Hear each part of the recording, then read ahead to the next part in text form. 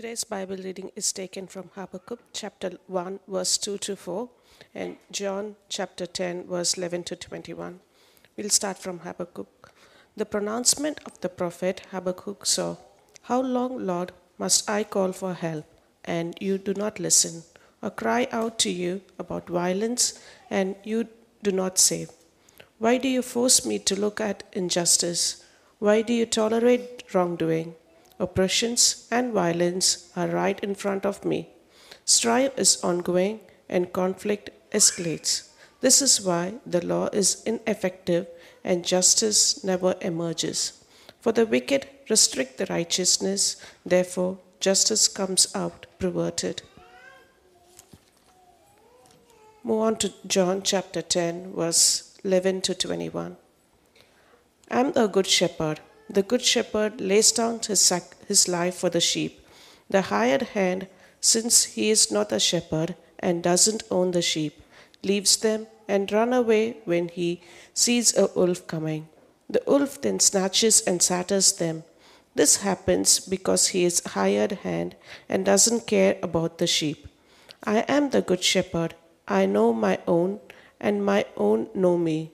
Just as the Father knows me, I know the Father. I lay down my life for the sheep, but I have the other sheep that are not from this sheep's pen. I must bring them also, and they will listen to my voice. Then there will be one flock, one shepherd. This is why the Father loves me, because I lay down my life so that I may take up it again. No one takes it from me, but I lay it down on my own. I have the right to lay it down, and I have the right to take it up again. I have received this command from my Father." Again, the Jews were divided because of these words. Many of them were saying, "He has a demon, and he's crazy. Why do you listen to him?" Others were saying, "These aren't the words of someone who is demon-possessed. Can a demon open the eyes of the blind?" This is the word of God.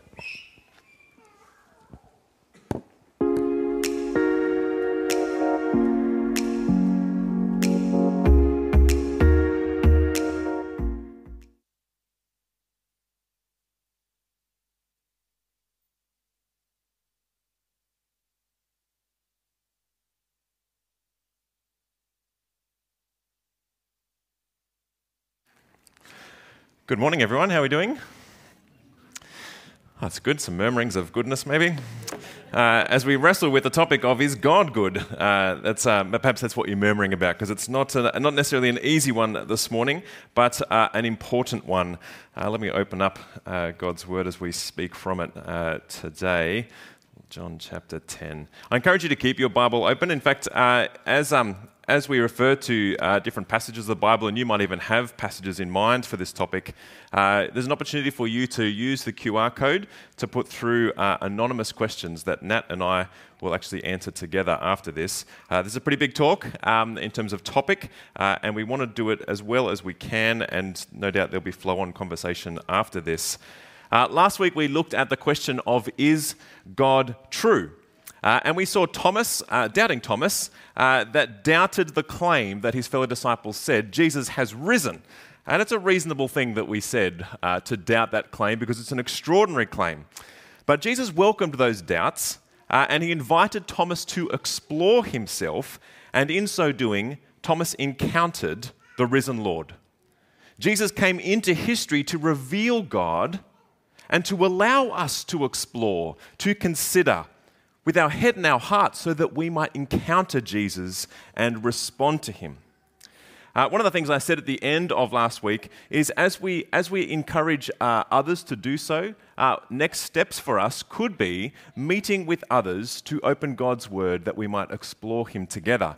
And as Jared and Nat have already spoken to, this week we're trying to give some space to help us be better equipped to do that in the one-to-one Bible reading training. And I'm hoping that's really helpful. One of the best things about my job is actually sitting down with people to read God's Word. And I've read God's Word with many people, both searchers and doubters and believers. And I'd love you to attend to be equipped for that. The truth of God, of course, puts a claim upon us. It's a claim that we are loved, more loved than we would ever realize, but also that we need saving. That's the recap from last week. And assume you're with me to this point. I mean, I might have lost you already at week 1, but assume you're with me, and let's say that God is true. That the question we come to today of is God good is an altogether kind of different kind of question. It's a heart question. For even if he is true, if he's not good, we're not interested. And that's how the heart logic goes. But it's a funny question. Is God good? It's funny for 2 reasons. It's quite a bold thing to stand over God and judge him as good or not, isn't it? But also, what is good? What are we meaning by is God good? I had a good cup of coffee this morning. Is that what I mean? Or I wish you a good morning this morning. Is that what I mean? Or who should I pick on? Pete, he's a good guy. Is that closer to what we mean? Or I'm hoping that Raymond comes good on his promises. All these kinds of ways that we use good are kind of capturing a sense of upstanding character, is able to bring good outcomes, loving. That is, he acts towards my good and not bad, if I could just generalize a bucket there. And the last one is a pointy one, because in terms of public opinion, Christianity has moved from good, a good for society, to neutral, let's just leave it alone, let it do its thing, to bad. That is, it is acting in a way that hurts society. You can read lots about that. There's actually a book written by Stephen McAlpine called Being the Bad Guys that actually articulates that journey, if you're not sure what I'm talking about. But it's considered bad mostly because Christianity holds to a way of life that cuts across our feelings of freedom and self-authentication. That someone would tell us how to live is altogether bad. But also, and something that has vexed humanity pretty much from the beginning, is the existence of evil and suffering. Where is God's goodness in that? Now, for those in the room, some of you are wrestling with this right now. There are sufferings and sadnesses that you are carrying that are causing you to question, where is God and is he good? My own wife is sick today, for all kinds of reasons, whether it's COVID or sickness. She hasn't got COVID, I don't think. But there are all kinds of other heavy things that we carry that cause us to suffer. But also, we watch suffering. We see it from a distance and we try and make sense of it. For the 77 million suffering severe famine in South Sudan alone, or the continued conflict in Gaza and Ukraine, where is God? Is he good? How will we make sense of a good God through this? That's what we're wrestling with today in our Making Sense of God series. And no doubt you're looking forward to seeing me resolve that in a nice little bow for you. Let me just say at least that Jesus is the key to making sense of this, especially God's character. It's subtitled here, Making Sense of God's Character, because our assessment of his goodness comes from an understanding of who God is, his very character. And we'll be able to answer some of the larger whys today, but we have to note that there are a whole bunch of whys that frustrate us, are mysterious to us, and we will not have fully resolved until we see Jesus face to face. This morning, being such a large topic, I'm going to try and build a framework with Jesus at the center, a framework that at least allows us to ask some questions and seek some answers. I will not be able to answer all the questions that even I raise in the next 20 minutes. But as I build a framework with the scriptures in hand, I'm hoping it's an opportunity for you to be able to ask questions and for the answers to be able to sit in that framework and for conversations to continue. As I said, the QR code is going to be most helpful for putting through anonymous questions. We'll take some from the floor perhaps, but most will come through the QR form, and there's already been a bunch already. Here's the framework for today. Jesus the Good Shepherd. Let's start there from John 10. But it's not going to take us too long to get to kind of some of the deeper questions. That is, questioning the existence of suffering and the sovereignty of God. That's the second part we're going to look at. Thirdly, we're going to be questioning the goodness of God's commands and judgments, particularly as we look at some of the things in the Old Testament. And then we're going to return to Jesus' reference of himself as the shepherd, the suffering shepherd, the one who lays down his life as God's ultimate response to evil and suffering. So let's begin. Jesus, the Good Shepherd. What makes a good shepherd? You guys would know. You're very familiar with shepherding, I presume. Shepherding involves looking after sheep, someone who protects and cares for sheep.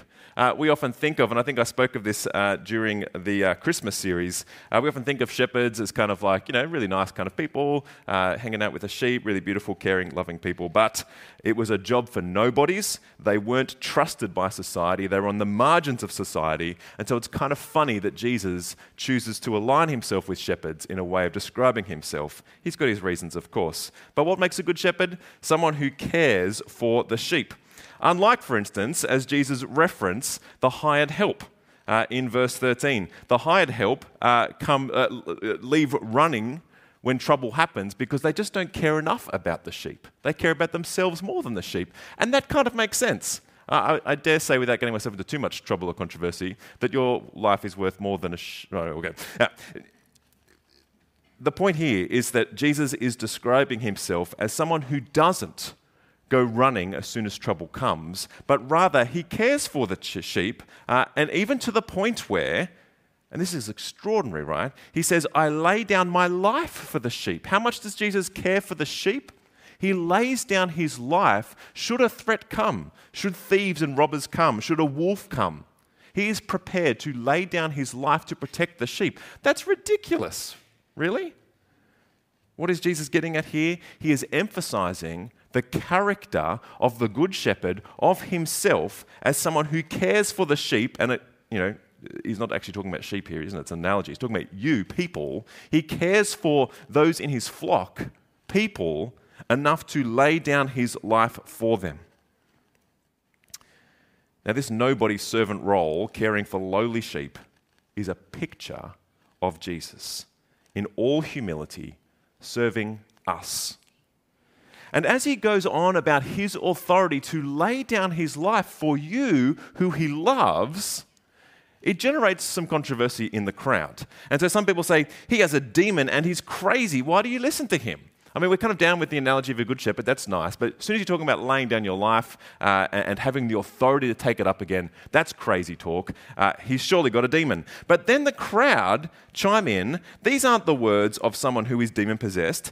Can a demon open the eyes of the blind? And so even in Jesus' story, analogy of himself, he knows that the crowd have already seen the Good Shepherd in action. The crowd have seen Jesus care for the poor, heal the blind, cast demons out of people, teach with authority to the amazement of the crowds, to the point where the character of Jesus has been on display enough for people to say, he ain't got no demon. He's a good shepherd.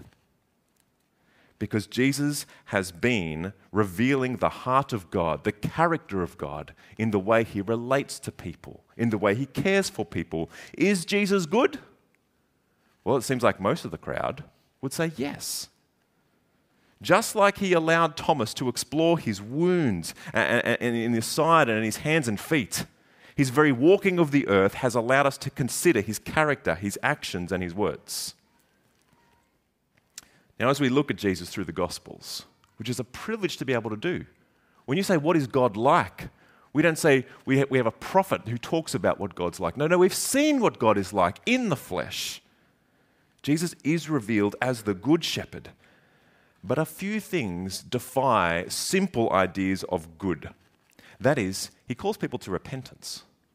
Is that good? That he would call you to take up your cross, to die to your old self, and to obey him and live for him. Is that good? He talks about hell the most in the whole New Testament. Is that good? And bad stuff happens. He hungers. He is disrespected. He is beaten. And he is ultimately killed as a criminal. Was Jesus not good enough to overcome evil? We long for evil to be overcome, do we not? Where is God in that? Where was God when Jesus was crucified? The Bible gives voice to our longing. In fact, a few hundred years before Jesus was a prophet named Habakkuk. As Jen read from our first reading, Habakkuk speaks with God just before Israel is invaded by the superpower of the day, Babylon.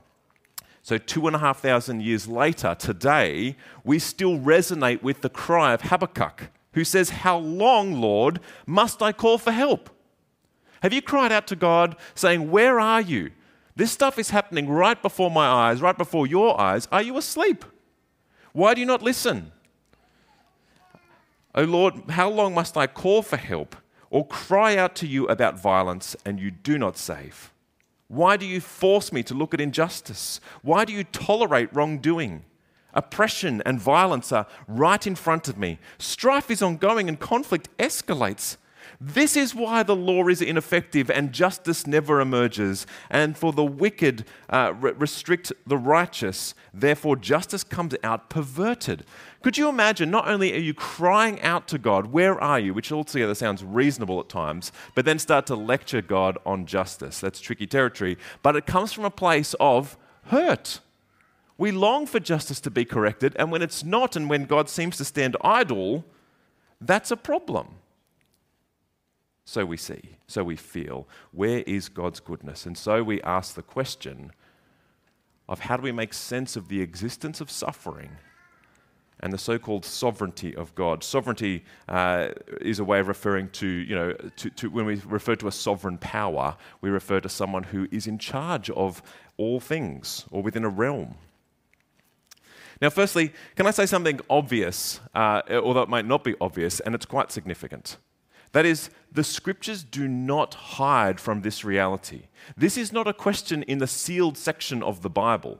This is not kind of something that has been removed because it's an embarrassment to Christian faith. It is in the Bible. God has given us these words because the Bible is not all about soft lens, Jesus holding a lamb kind of thing. In fact, it's mostly not that at all. It's gritty, it's real, it provides a thick narrative of the ups and downs of life, all the complexities of life, because this is not an intellectual question as much as a real life question.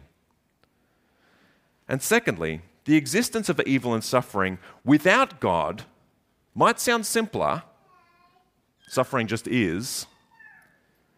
But it does not give real explanatory power for us to face it, for us to endure, for us to persevere. It even gives rise to ethics like it's just a dog-eat-dog world. But the issue for Christians, as we trust in God, is acutely put, where is God in all this? If he's all-loving and all-powerful, then what the heck? Let me build a bit of a framework here. Again, Q&A will continue to flesh out within the framework. It begins with the beginning. That sounds like a really beginning of a long sermon, but we'll get there. It begins in the beginning because, as we might know, the world is created entirely good. That is, as God steps back from his creation, he says it is good. It is good. It's a description of God's good intent executed in a good creation, with God's the climax of creation being Adam and Eve to exercise responsibility and stewardship over God's good creation. God steps back from all of that with Adam and Eve before him and says, it is good. It's good for all of, 2 pages of the Bible. Until God creates humanity, lets them loose to exercise that responsibility and freedom, and they give God the middle finger by doing what they wanted. And the result is, as God is disrespected, dishonored, and has the relationship with humanity and God broken, God stands over them and judges them. He hands them over to their own desires and banishes them from his presence because he is a holy God. And from that point on, there is pain, suffering, murder, and that's just the next 2 pages. In this sense, evil and suffering is an intrusion into God's good world. So did God walk away from that point? Well, he certainly remains holy and righteous, and in that sense, there is a separation between God as holy and all that is unholy or unrighteous, that is not right. And yet he pursues his people in love. And the story of the Old Testament is one of God consistently calling his people back to himself to honor him as God and enjoy his blessings. Doesn't sound like a hard thing to do. But the story of the Old Testament is also a story of the human condition and our inability to get ourselves together and to come back to God. A collective failure to come back to God, our Maker and Redeemer. And so just even in that very brief outline, let's ask a few basic questions. Why is there suffering and evil? Put simply, because we have rejected God, God has judged the world, and we're living out the consequences of that. The good, harmonious relationship we had in the garden in the beginning with God, with humanity, and with the world has been fractured in every dimension, and that bears out consequences in every way, every day. So let's ask another question then. So is bad stuff because I did bad things? Not that explicitly. Jesus helps us see that. In fact, just the previous chapter in John chapter 9, as he was passing by, he saw a man blind from birth. His disciples asked him, "Rabbi, who sinned, this man or his parents, that he was born blind?" It was a common idea, especially given the outline we've just put forward, that bad stuff must be a result of someone's sin. So they asked Jesus that explicitly, and Jesus replied, "Neither this man nor his parents sinned." It's just not that explicit. The connections are not that explicit. We are agents and victims of sin. So that is, we participate in sin. With Adam and Eve, we also like to live life our own way and dishonor God. But we're also caught up in a world that is broken and bearing out the consequences of God's judgment and sin. And so sometimes we suffer the consequences of sin as victims, not as perpetrators. And sometimes the difference between these two things are totally blurred and meshed. But I think these two categories are helpful for us to understand. It's not quite as simple as your suffering equals you've sinned. And so if we're caught up in all this and we're standing under God's judgment, is God absent? Has he just handed us over to our own desires and that everything's just bearing out its consequences? Habakkuk's question of why do you stand by while this happens is a real question. Is injustice unchecked? Is God absent? Well, as you read Habakkuk, God does not stay silent. He answers, "I will raise up Babylon, who will wage war against you as my judgment upon you." I've paraphrased the chapter there. That sounds terrible. But if there is a good there, it is that injustice pains God and he will not let it go unchecked. Which raises the trickiest question yet. Is God causing evil and therefore not good? That is, if he is sending Babylon, if we go back to Habakkuk's example, if he is sending Babylon to judge Israel, if our suffering is because of God's judgment, then surely he is not good. Has he caused our suffering? Now, this is a big question. And but simply, theologians of history have distinguished between God ordaining and causing evil. Now, I don't want to get too into the details at this point, but the difference is seen in Babylon. That is, God doesn't control Babylon. Babylon is not a puppet of which God is manipulating. Rather, Babylon, of their own accord, is going to come into Israel and wage war against them. They will be responsible for their sin and their action. And yet God's sovereignty is such that he is able to work through even that which is not good, that which is evil, to bring about his purposes. And so he's able to say to Habakkuk, "Babylon are coming, and they will enact my purposes." But it is not God causing it as much as Babylon is acting out their own sinfulness, and it's part of God's big plan. Now, that might be hard to get your head around, but this is the way that the Bible speaks about God's sovereignty, the way that he is able to work his purposes through all things, even as we exercise our freedom and responsibility, even for our own evil purposes. Let me summarize it like this. God's goodness works through all that is not good for a greater good. Now, we're going to have to flesh that out a little bit more. But let me summarize. So suffering and evil exist in the world because we have used our freedom and responsibility sinfully. God has judged the world and handed it over to its own desires. He is not absent, and he will not let injustice ultimately go unchecked. But he works through all things for his greater good, for his glory. But I want to go a little further here because the next question that we've got in our building our framework really wrestles with a very contemporary issue that has caused many to leave the faith. And I'm not going to be able to do it full justice, but I feel like it would be disingenuous to not raise it. And that is questioning the goodness of God's commands and judgments.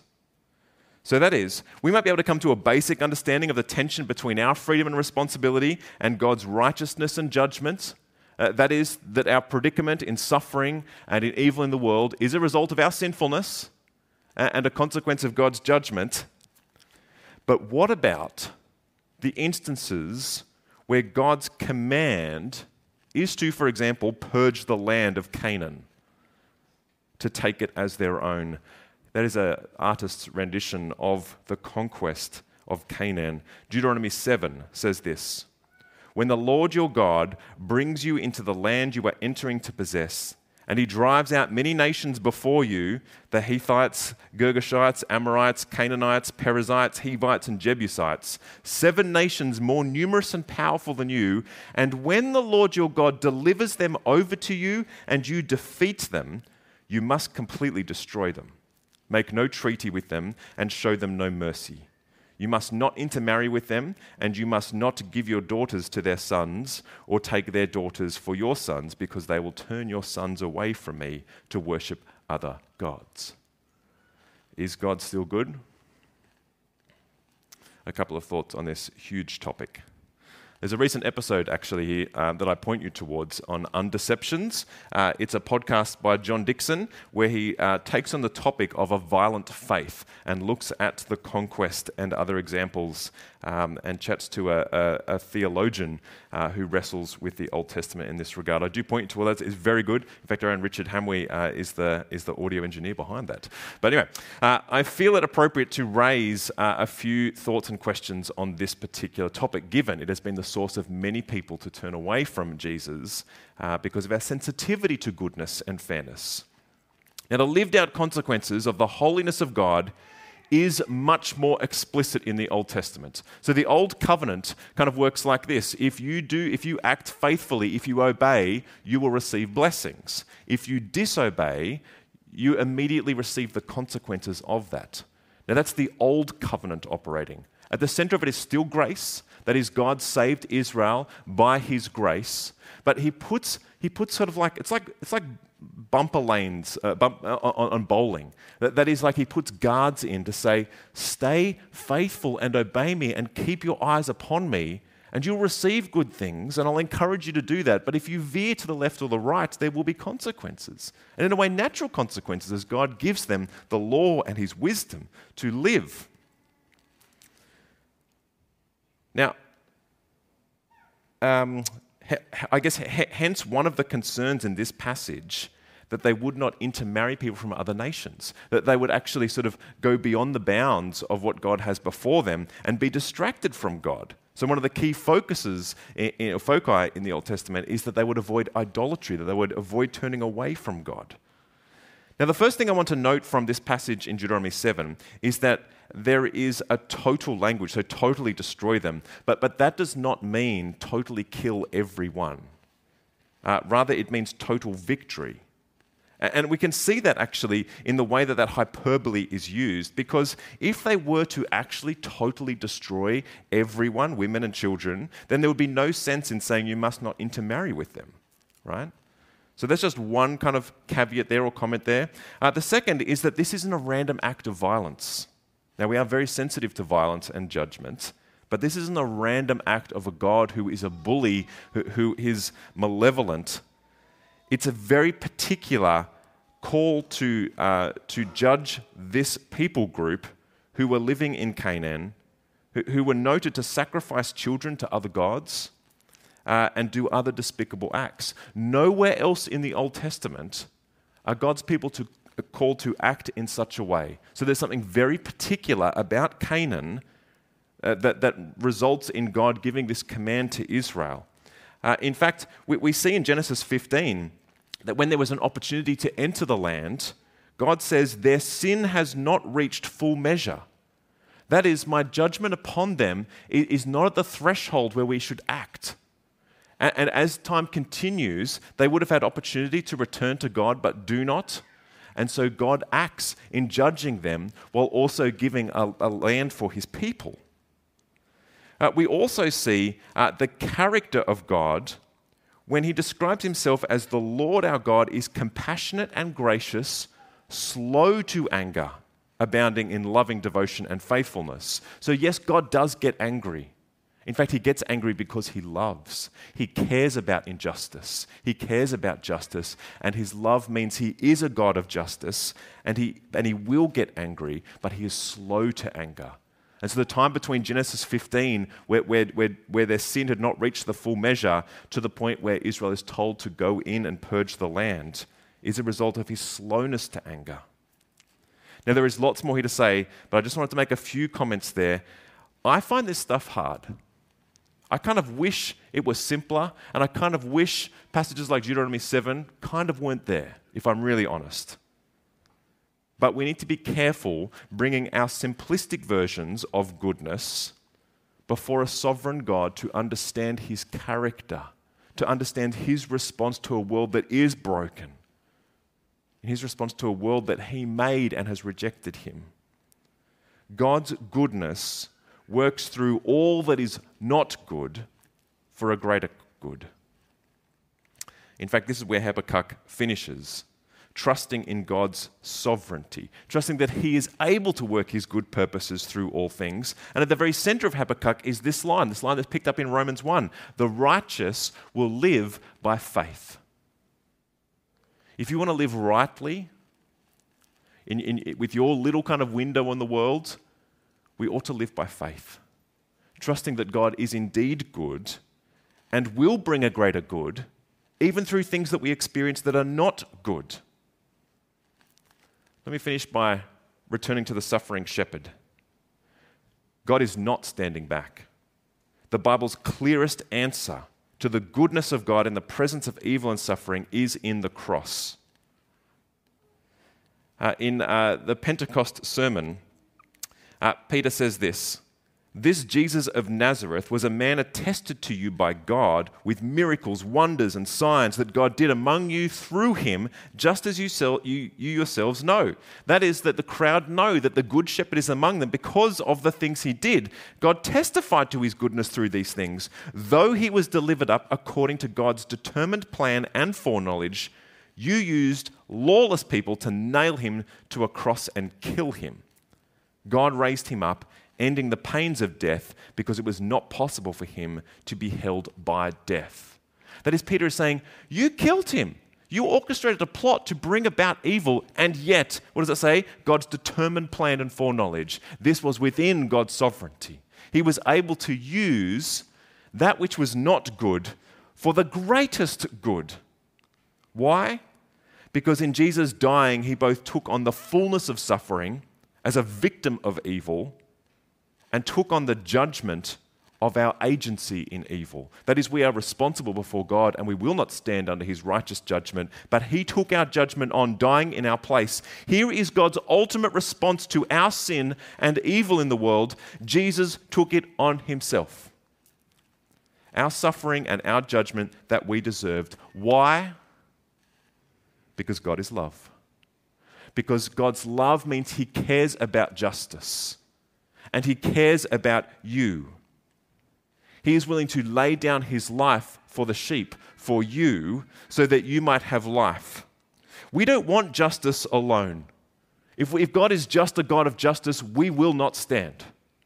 We kind of want a God that is just love in a very simplistic way, but real love cares about justice. And God resolves these two things in his response to suffering and evil by taking on suffering, by taking on evil, by taking on sin and judgment. God's goodness works through all that is not good for a greater good. And the greatest good is being reunited with our holy, righteous, loving, merciful, just, all-powerful, and good Father. I acknowledge, of course, that this is not going to resolve lots of questions, but I'm hoping that it's the beginning of a framework that we can ask some questions in. As Nat comes up, I want to tell you the story of C.S. Lewis, because he was an atheist, and he was satisfied, very publicly so, that the problem of evil and of suffering was a big problem for Christianity. But one of the key turning points for C.S. Lewis was understanding that even our ability to judge God as good or not actually requires an objective moral law, an understanding of goodness. He says this: unless we allow ultimate reality to be moral, we cannot morally condemn it. He realized as an atheist, he had no leg to stand on to even judge God as good, for as soon as he called God good or not, he was using some kind of moral framework of which he had nothing without God. And that little conundrum was like a thorn in his side, and actually was the beginning of him turning to faith. Now, C.S. Lewis knew pain intimately. His wife died, and he wrote this: pain shatters the illusion that all is well. It takes away our false sense of happiness and draws our attention to God and our need for Him. May we see God's goodness even through and especially through suffering, for the suffering shepherd is with you for your greatest good. Let me pray. Father, we thank you for Jesus as your response to evil and suffering, and yet we also cry with Habakkuk, where are you in particular moments, where there's particular things that weigh us down, that cause us such grief, where we could see a better way. Father, help us to come to you in faith with these questions, that we might find your goodness and find you. Amen. Welcome, Nat. I'm pretty sure we've already got a few corkers ready to go. Yes, but there's plenty more now. There is plenty Well more. done. Excellent. That's gratifying. Let me refresh the screen here. You can maybe see what I can't see. Do you want to kick us off with a question you can see? I mean, I can try. Look at my big screen. I'm going to dodge the predestination one. Okay, this is one that came in. Was God the God of all nations? Why is Israel the only nation that is given grace, while other nations are tools of judgment to eventually be eradicated? If they didn't have commandments, how were they to know what is evil? Do you want me to answer? Or do you want to start us? Yeah. Yeah. We've not done this together before, so we've got L plates on. So this is a great question, but I just want to slightly reject the premise of it. God is absolutely the God of all nations, but I wouldn't say that Israel is the only nation to whom God showed grace. Yes, God did make Israel a special nation, but his intention was that Israel would be a nation of priests, and a light to the Gentiles, so that through his special people, all the nations would be blessed. But Israel were, pardon the vernacular, but kind of a bunch of jerks. They rejected God's lordship, they loved a bit of idolatry, and they didn't live as a nation of priests. They were not a light to the Gentiles. But we consistently have a promise through the scriptures, not only that God would preserve a remnant in Israel, but that he would call the nations, that he still had an intention to draw those outside of Israel to himself. And we see that really particularly come to a beautiful fruition in the New Testament as the kind of criteria for being part of God's people is no longer determined by your genealogy, by your ethnicity, but it's determined by trusting in Jesus. And so it's therefore open to all people, regardless of your origin. Yes, that is a great answer. Thanks. Yeah. Sorry, I was thinking about it while you were preaching. I wasn't even listening to you. That's fine. I was wondering whether we go to Romans 9 a little bit. We might come back to that. Romans 9 is a tricky passage. It touches on some of the predestination stuff you talked about, but it also is wrestling with the question of, is God just through the whole biblical story? Yeah. Look, I've started. I might as well go there. Yeah. Do you want I can read you the predestination well, question. it comes from, if we just read Romans 9:22, it actually kind of begs the question. And so that is, it says like this, starting at 21, or has the potter no right over the clay to make the same lump one piece of pottery for honour and another for dishonour? And what if God, wanting to display his wrath and to make his power known, endured with much patience objects of wrath prepared for destruction? And you're like, whoa. So, like, has God prepared some for destruction and others for mercy? And what is the criteria that God has done that? Is that good? Is that fair?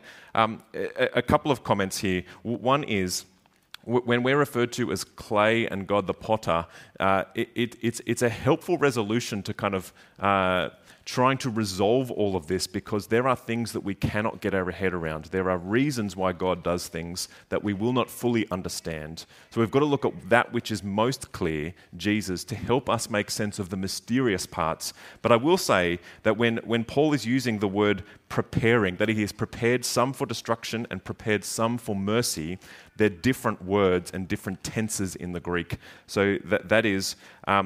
The first prepared for destruction is what's called like a passive middle, and it's actually God is not active in that verb.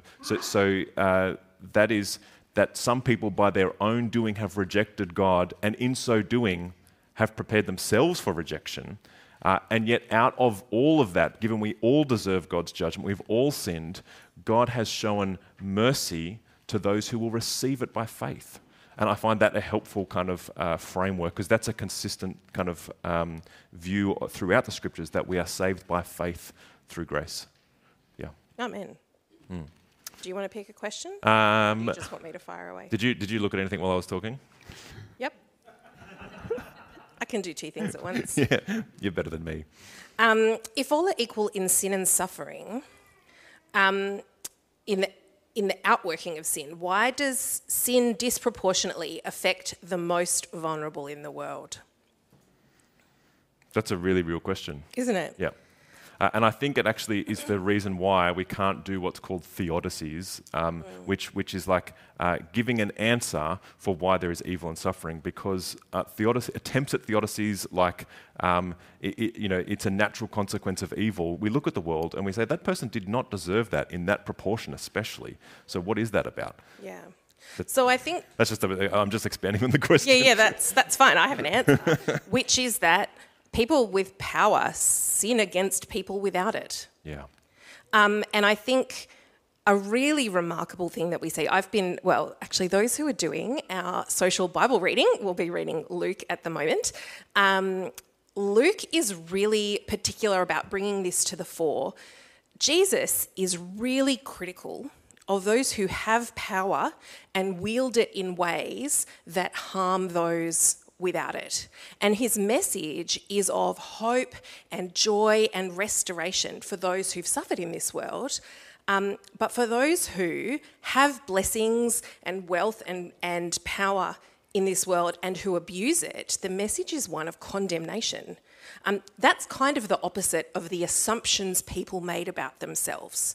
So they would assume, if I have wealth and power, it's because I'm awesome and God is blessing me. And Jesus says, oh no, this is as good as it gets for you. But for those who suffer here and now, there is a much better future awaiting them. And I think we see something really remarkable about God in that Jesus, who did not consider equality with God something to be grasped, took on the nature of a human, of a baby. He laid down all of his power to draw people to God. That's what it's meant to look like, to have power. But sin in the world, those with power often, in their generic sinfulness from which we all suffer, they have more opportunities to use it. Can we go to a pastoral question? Please. How do we keep trusting in God when there are constant curveballs happening? I think that's a polite way of saying it, actually. But how do we persevere, I guess, is the question. We're not immune to it. Jesus wasn't immune to it. What resources do we have to continue when we feel like God is standing by, especially? Yeah. I've thought about this because I have a story. Can I just dive in? He got to talk for like 20 minutes before you guys. So it looks like I'm hogging the limelight, but I'm not really. In 2019, in January, my best school mum friend died really suddenly. It was the day before my younger son started kindergarten. It was on a harbour cruise. It was all over the newspapers. It was horrific. And she was not a believer, not a Christian, but we'd had lots of talks. But I know that she wasn't saved. She had 2 boys, close in age to mine. We would talk most days of the week. And her death it's still just one of the most gut-wrenching things I've been through. And I've been through some pretty rubbish stuff. And I feel like that year, most of my prayers were, God, I do not get this. Like, I am so angry that she died and that you took her. And an older, wiser woman said to me, this is a year where faith is going to look like just digging your heels in and saying, I choose to keep trusting you. And growth is really just standing still, digging your heels in, going, I choose to keep trusting you. I don't have any answers. We still talk to her husband and we pray for her kids. They've moved into state now, but I won't have answers. But I trust in God, whom I know to be good, and I know him to be good because he sent his son to die on the cross. And so, as one of the disciples says, Lord, where else have we to go? You alone have the words of eternal life. And so I realised that lack of answers can be really, unsatisfying, but also we just have to suck it up. There's no answers. You won't get one. But it's okay. It's a good thing to have those seasons of just digging your heels in and trying to trust.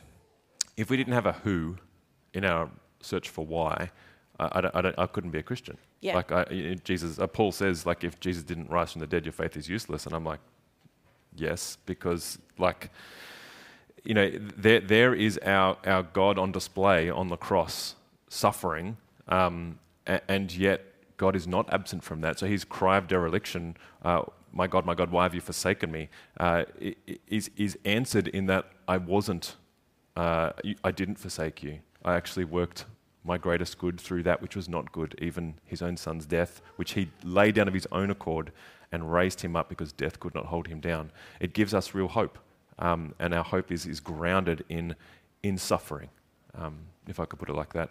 I might finish with just a question here, because we're about to go into communion. One of the questions here is, what's the difference between suffering in the Old Testament and the judgments of the Old Testament and the New? So if the Old Covenant is kind of like obey and be blessed and reject God and be cursed, how is that different to us now? Well, the New Covenant is forged in the broken body and the blood of Jesus, who fulfilled the Old Covenant, who was cursed, as Galatians puts it, for us, and now he offers life to those who trust him. That is, that when we trust Jesus, we are grafted into him, which took on everything under God for us, and then gives us everything of God by faith. And that means we're no longer under the old covenant of simplistic obedience and living in a particular land and being cursed when we disobey. There is cause for us when we suffer to say, God, show me something if I need to repent of something, but everything ought to draw us closer to Jesus, who suffered for us, who died for us, who fulfilled the old covenant and now gives us life. Do you want to add anything to that? Just that, I think it's helpful to remember that in the Old Covenant, largely the blessing to which God's people were oriented was life in the land, peace, rest from enemies, and a good king ruling over God's people. As that becomes increasingly unlikely, as the Davidic throne kind of collapses and there's no longer they're under Babylonian rule, Persian rule, Greek rule, Roman rule. I feel like there was one more in there, but anyway, Macedonian, also Greek sort of, but yeah. Anyway, our orientation in the New Testament is cast much more to eternity and not to the eradication of hostile rulers, to the eradication of sin, to the eradication of that which is hostile to God in ourselves and in the world and in creation at large. And so it's a much greater hope that we have and a much greater orientation that we have. And so God is pointing us towards a day when there's a final judgment from which those who trust in Jesus are spared, or who are judged and found righteous.